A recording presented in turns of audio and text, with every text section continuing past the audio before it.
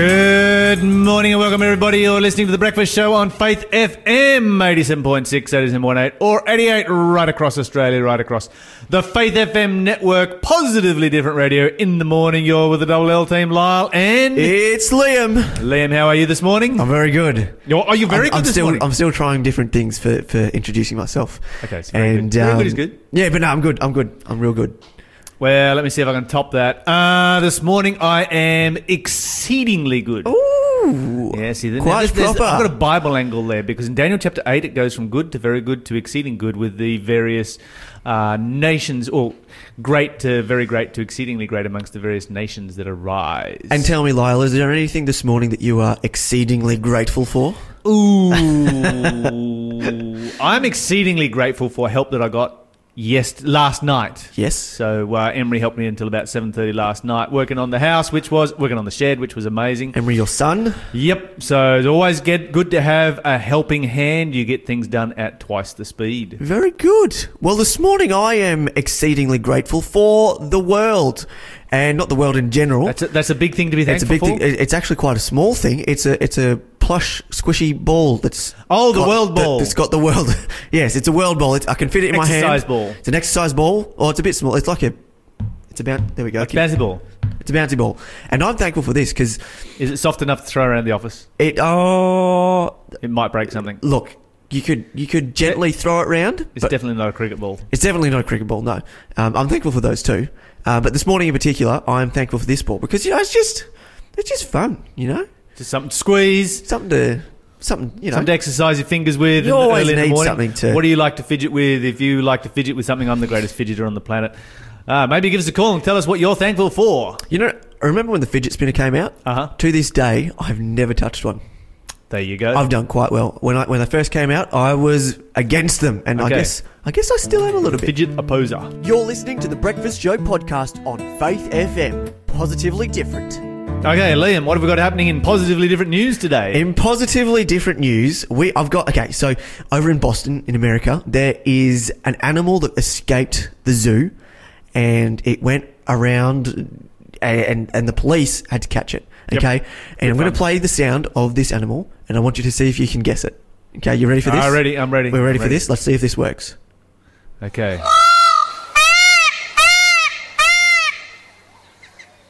It's a bird. It is a bird. Do you know which bird? You said guess which animal it was. I said it was a bird. Okay, so do you know which specific bird it is? Is it like a lyrebird or something? No, it's not a lyrebird. It's a very beautiful bird. A peacock. It is a peacock. There you go.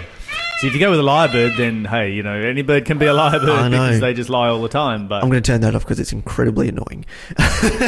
So the peacock decided to go for a bit of a tour through Boston? It did indeed. And then the policemen had to go and they cornered it, but they were a bit afraid to catch it. So they just sort of kept it there while they contacted the zoo.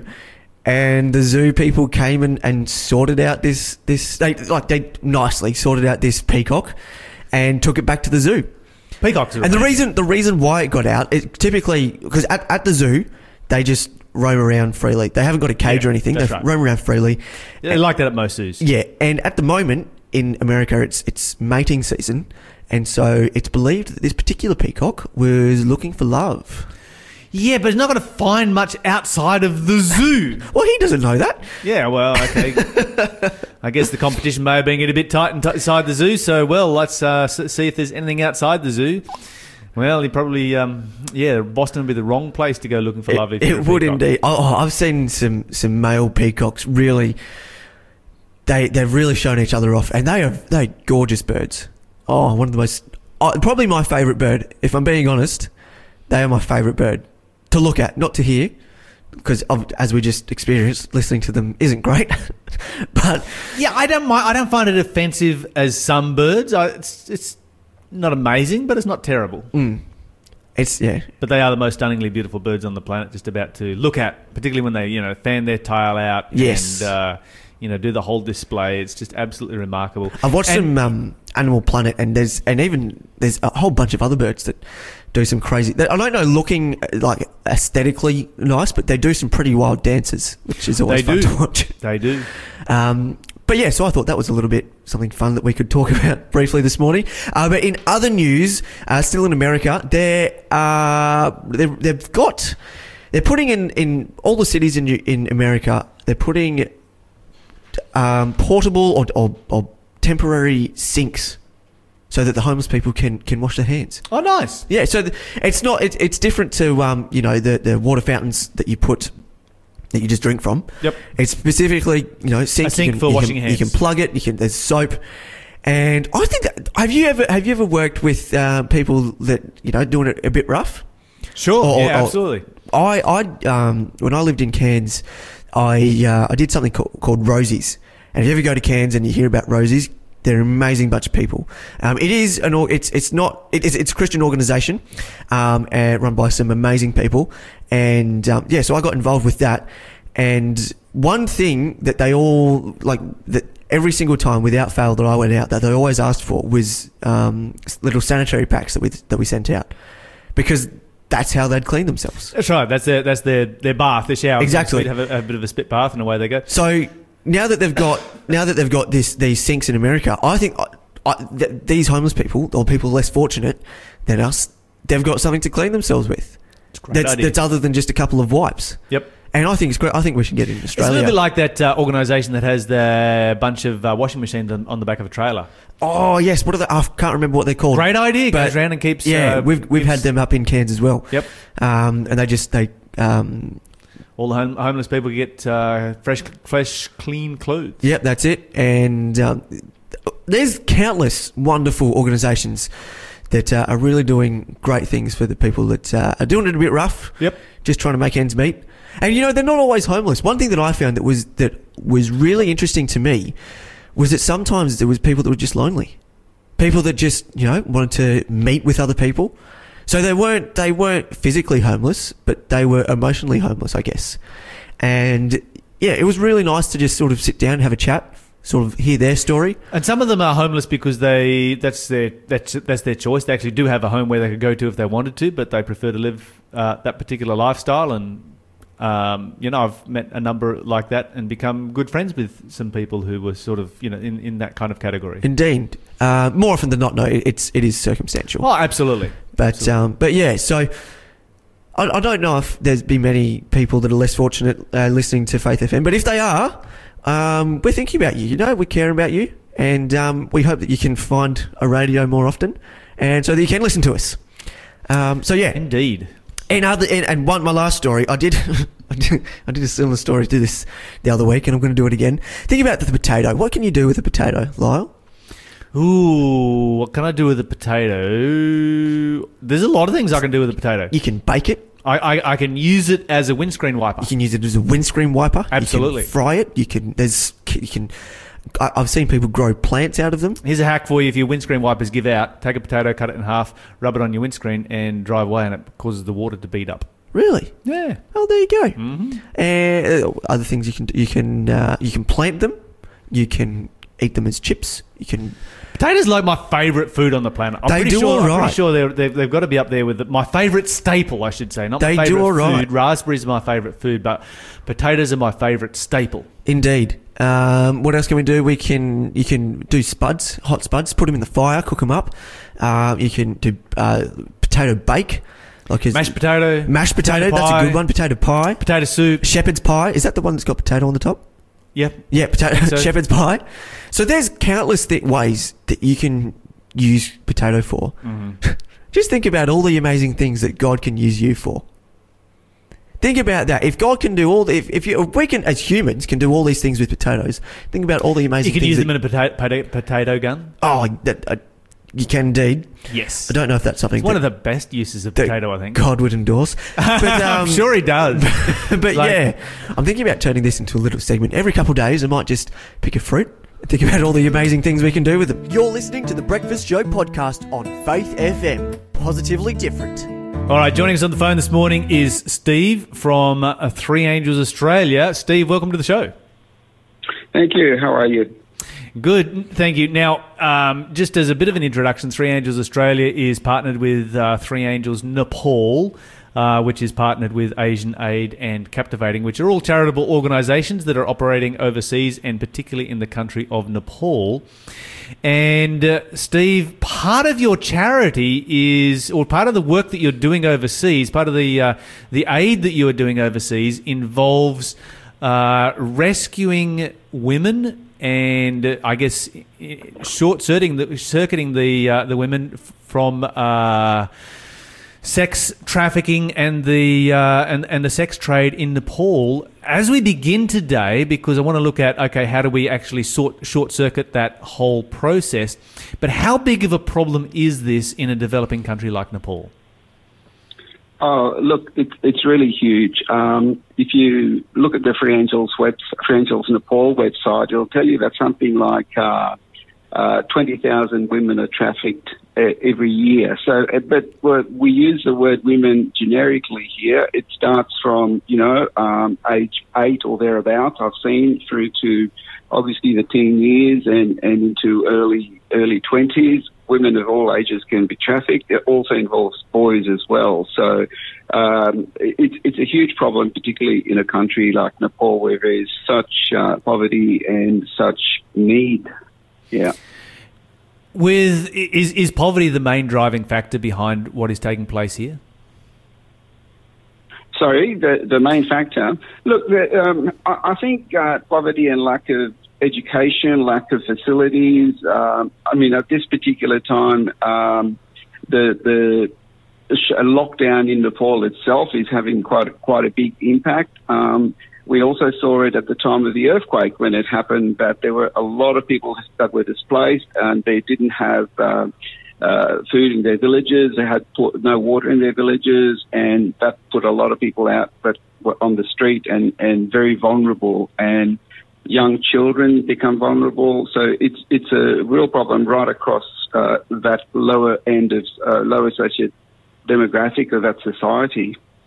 Are these children and young people being trafficked within Nepal, or are they being trafficked internationally?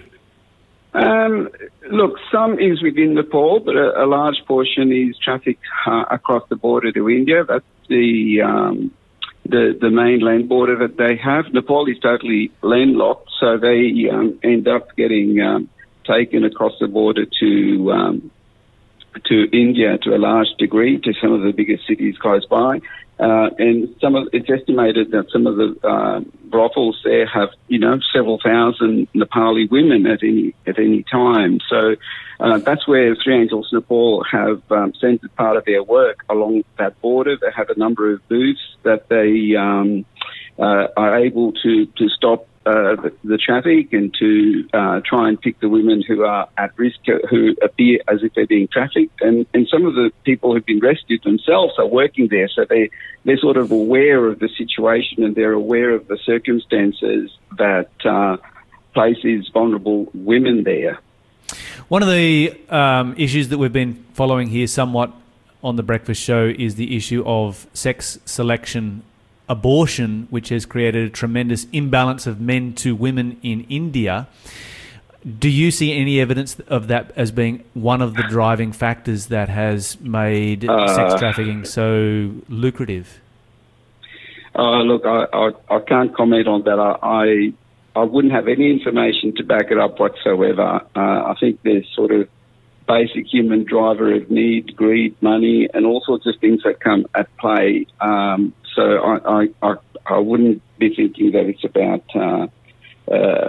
imbalance of number of men and women. But, the work that Three Angels does is to really focus on rescuing these girls, trying to rehabilitate them, and looking also at prevention, and they do prevention by education with their radio station, with their schools, with their various programs, like teaching these girls to bake, to have skills, baking, tailoring, hair salon, hairdressing. So they have a variety of skills that they teach these girls. But it's fine to work at one end, but it's also very, very important to work on the prevention part of the story.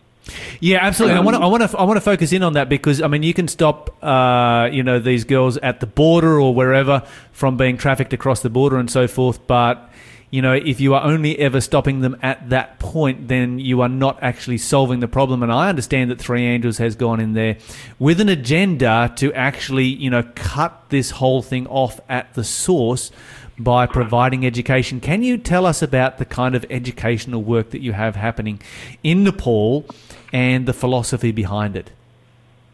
Yeah, so Three Angels Nepal themselves started there in about 2004, and for about 5 years they rescued a number of people, but they soon realised that they actually needed to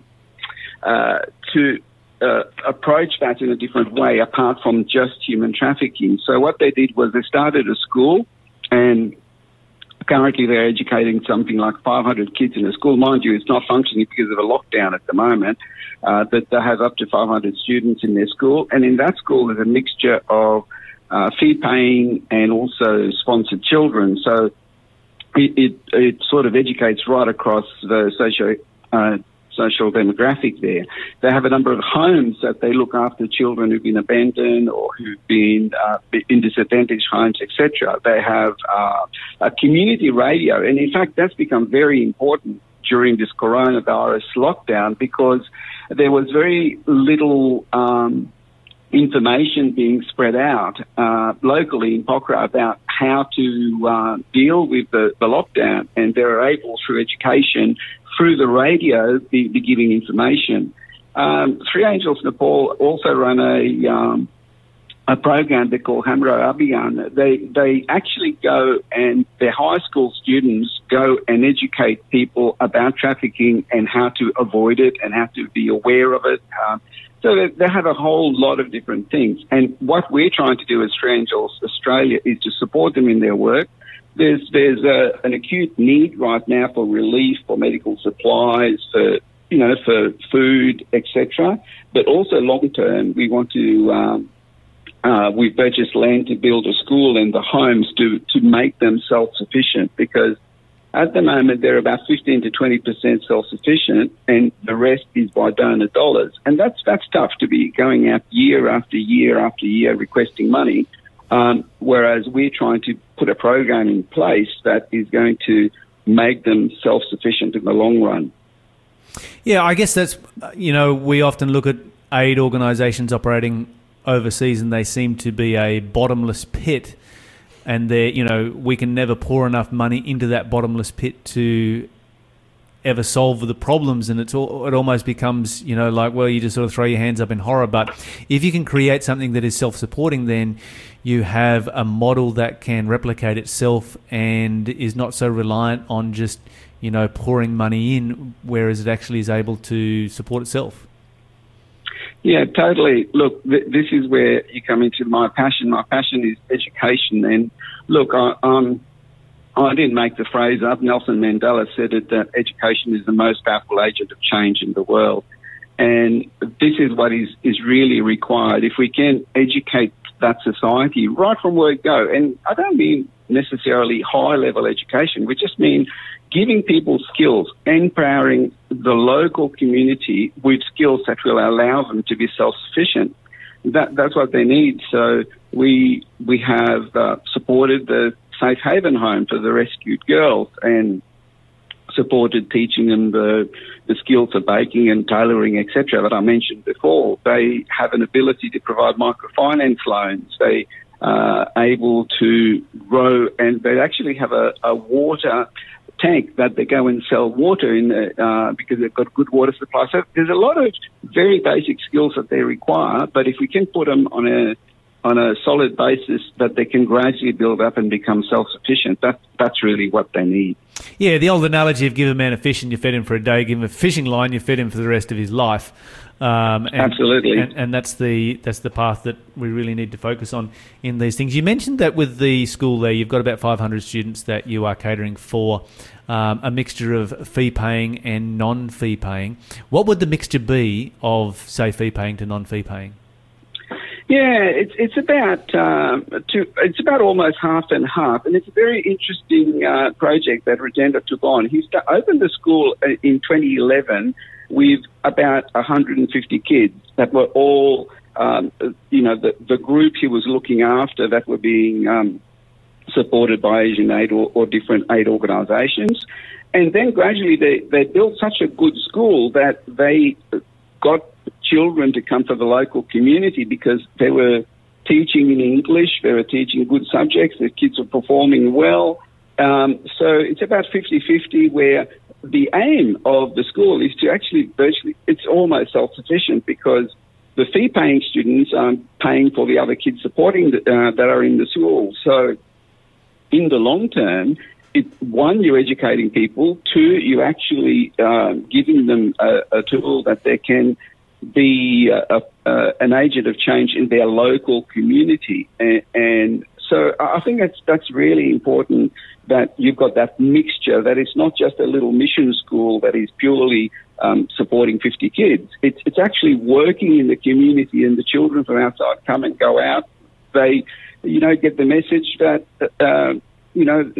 the approach that Rajendra is taking at Three Angels Nepal is trying to put them on their feet and give them skills. Yeah, and of course, if this is a model that can be replicated around around Nepal, I should say, then those of us who have means, who have money, can continue to donate to projects like this, and as each one gets on its own feet, we can then move on to another one rather than just focusing on the the one bottomless pit, so to speak, and continue pouring money into it. How far does our money go overseas in Nepal? When we donate to a cause like this, I mean, how much money would it cost to educate a kid for a year, for instance? Educating one of the children for a year is probably around about $1,000 or there. Well, look, sponsoring a child is about costs about 100 Australian dollars a month, and that provides them with shelter, with food, with schooling, all that sort of stuff. But I'm sorry, I've lost my train of thought for a minute there. The one thing I want to say about our organisation is that all the money we give here goes over there. We are in a position at the moment where some donors are supporting the administration, so that all money donated to Three Angels Australia will actually just go 100% to Nepal. But at the same time, from their point of view, they need quite a bit to sustain the programs that they have and provide the skills. So it's a struggle for them. And right now they're really at a very difficult time. And that's why we've set up this virtual event on June 20th to be saying, look, the gap just got wider for them. It's more difficult. We're talking about the young people being affected here by this lockdown, by the shutdown economically and everything that's happened. It's just 100 times worse over there. They're in lockdown. People have gone back to their villages. They have less resources. It's a very difficult time. Okay, so it's a very difficult time over there, but what about for aid organisations like yourself? Has the income been consistent here in Australia, through you to them during the lockdown and the COVID crisis here? Yeah, look, we're coming up to June, and that's always a time that we well supported. So that's why we wanted to maintain the awareness of people about our program. It's trickling over, and obviously, as an organisation, we had some resources available, but it's not indefinite. It's not like a big pool that I can just dig in every day and just take more money. There's no money tree, I think Josh Frydenberg said. So we do need donors to support our work, and if they want to look at our website and look at the information that's coming out in the next few weeks over Instagram and Facebook, they'll become aware of the work and how they can possibly donate to that. Fantastic. Tell us, just finish up by telling us a little bit more about the event and how we can be part of the event that is coming up in June. Yeah, so it'll be a Zoom-type event that it'll be on Saturday, the 20th of June at about 5 o'clock, between 5 and 6. So it'll be a virtual event, and information will be going out on Facebook by email, so it'll be on our website. So if people just want to remember Free Angels Australia and Free Angels Nepal, either of those websites will have information there. So it'll be interviews with some of the local people who've been over. It'll be interviews with Rajendra Bhagathan himself, who's the CEO of Free Angels Nepal. It'll be a video of work that's happened over there. There'll be some items. So it'll be a mixed program to make people aware of the work that's being done with Free Angels Nepal. Steve, thank you so much for joining us this morning here on Faith FM. We will get you back on to talk more about this project in June as it gets closer. This is definitely something we want to see supported right now. You're listening to the Breakfast Show podcast on Faith FM. Positively different. We have come time for Question of the Day. And today's question is, it really intrigued me. It is, how will God judge people who are forced into sinful lives? For example, over in Africa and all around the world, there are children who are forced to be child soldiers or forced to do prostitution or into slavery. And so they don't really have an option to do this. And children are much more manipulatable than adults. And so how will God judge these children, when it comes to Judgment Day? Well, the Bible doesn't say exactly how God will judge, children who have been forced to do terrible, terrible things. But the Bible certainly speaks about those who forced them to do those terrible things. And the Bible says that it was better for them to have a millstone hung around their neck and for them to be thrown into the ocean. And so, the judgment coming upon those who abuse children, the Bible uses very, very strong language to describe, and I think that all of us can relate to that because we all just recoil in horror when people do horrific things to children. And particularly, force them to be child soldiers or force them into sex slavery. We had an interview with Steve Raymond here earlier from Free Angels Australia, who works with Free Angels Nepal, where a lot of children are being trafficked. Around about 20,000 every year are being trafficked into sex slavery. And so how does God judge that? Okay, so the answer is, I'm not God, I don't know, but the Bible does give some principles by which God judges. And in Psalms 87 and verse 5, the Bible says, Psalms 87 verse 5 and 6, and of Zion it shall be said, this and that man was born in her. And verse 6. I'll go verse 6. The Lord shall count when he writes up the people that this man was born here. What's it actually speaking about in this passage? Well, here you have God counting and God writing up the people. Well, why would God write up the people? What kind of a book is this? This is a book about the people. Now, the Bible describes the books of judgment, or the records by which God judges the world. And the Bible says that when God judges the world, he takes into account where a person is born. In other words, he takes into account the circumstances in which a child is born. And so I see here that God is holding children to a lesser level of accountability than he is holding adults. And so adults are held to a very high level of accountability. And when children are taken at a very young age, they're abused at a very young age, they're only shown one form of lifestyle from a very young age, they kind of only will learn one thing. And if the only thing that they are learning is violence, then that's kind of all that they know. The Bible says over in the book of Acts, we're going to go over to Acts chapter 17, and we'll look at a passage over here. Acts chapter 17. Is it Acts 17? Yes, Acts 17 and verse 30. The Bible says that in the times of this ignorance, God winks at or he turns a blind eye to it, but now commands all men everywhere to repent, because he's appointed a day in which he will judge the world. So once again, speaking about the judgment, the Bible says that God turns a blind eye to those things that we are ignorant of. Now, on the basis of that, I've had some people come to me and said, well, I'm never going to study the Bible again, because the more I know about the Bible, the more accountable I will be, and I'm afraid of God, and so therefore the less I know about the Bible, the less accountable I will be. Well, there's a couple of different aspects to that. Number one, if you're afraid of God, then you've got a problem. you don't understand God. If you don't want to know what God says, you don't have a relationship with God. He's not your friend. But there's also the fact that, it's not just about what God has revealed to us. It is the knowledge that he has made available for us to understand. And so if God gives us the opportunity to learn some knowledge and we're like, yeah, you know what, I don't want to learn that knowledge, we're still held accountable for that knowledge. And so what God tells us is that God takes into account the circumstances in which we are born and also the level of knowledge that we have. And a lot of these children that are forced into sex slavery or child soldiering have very, very little knowledge of God, and it is not until they learn about God that they become accountable to God. Ultimately, we leave the decision to him.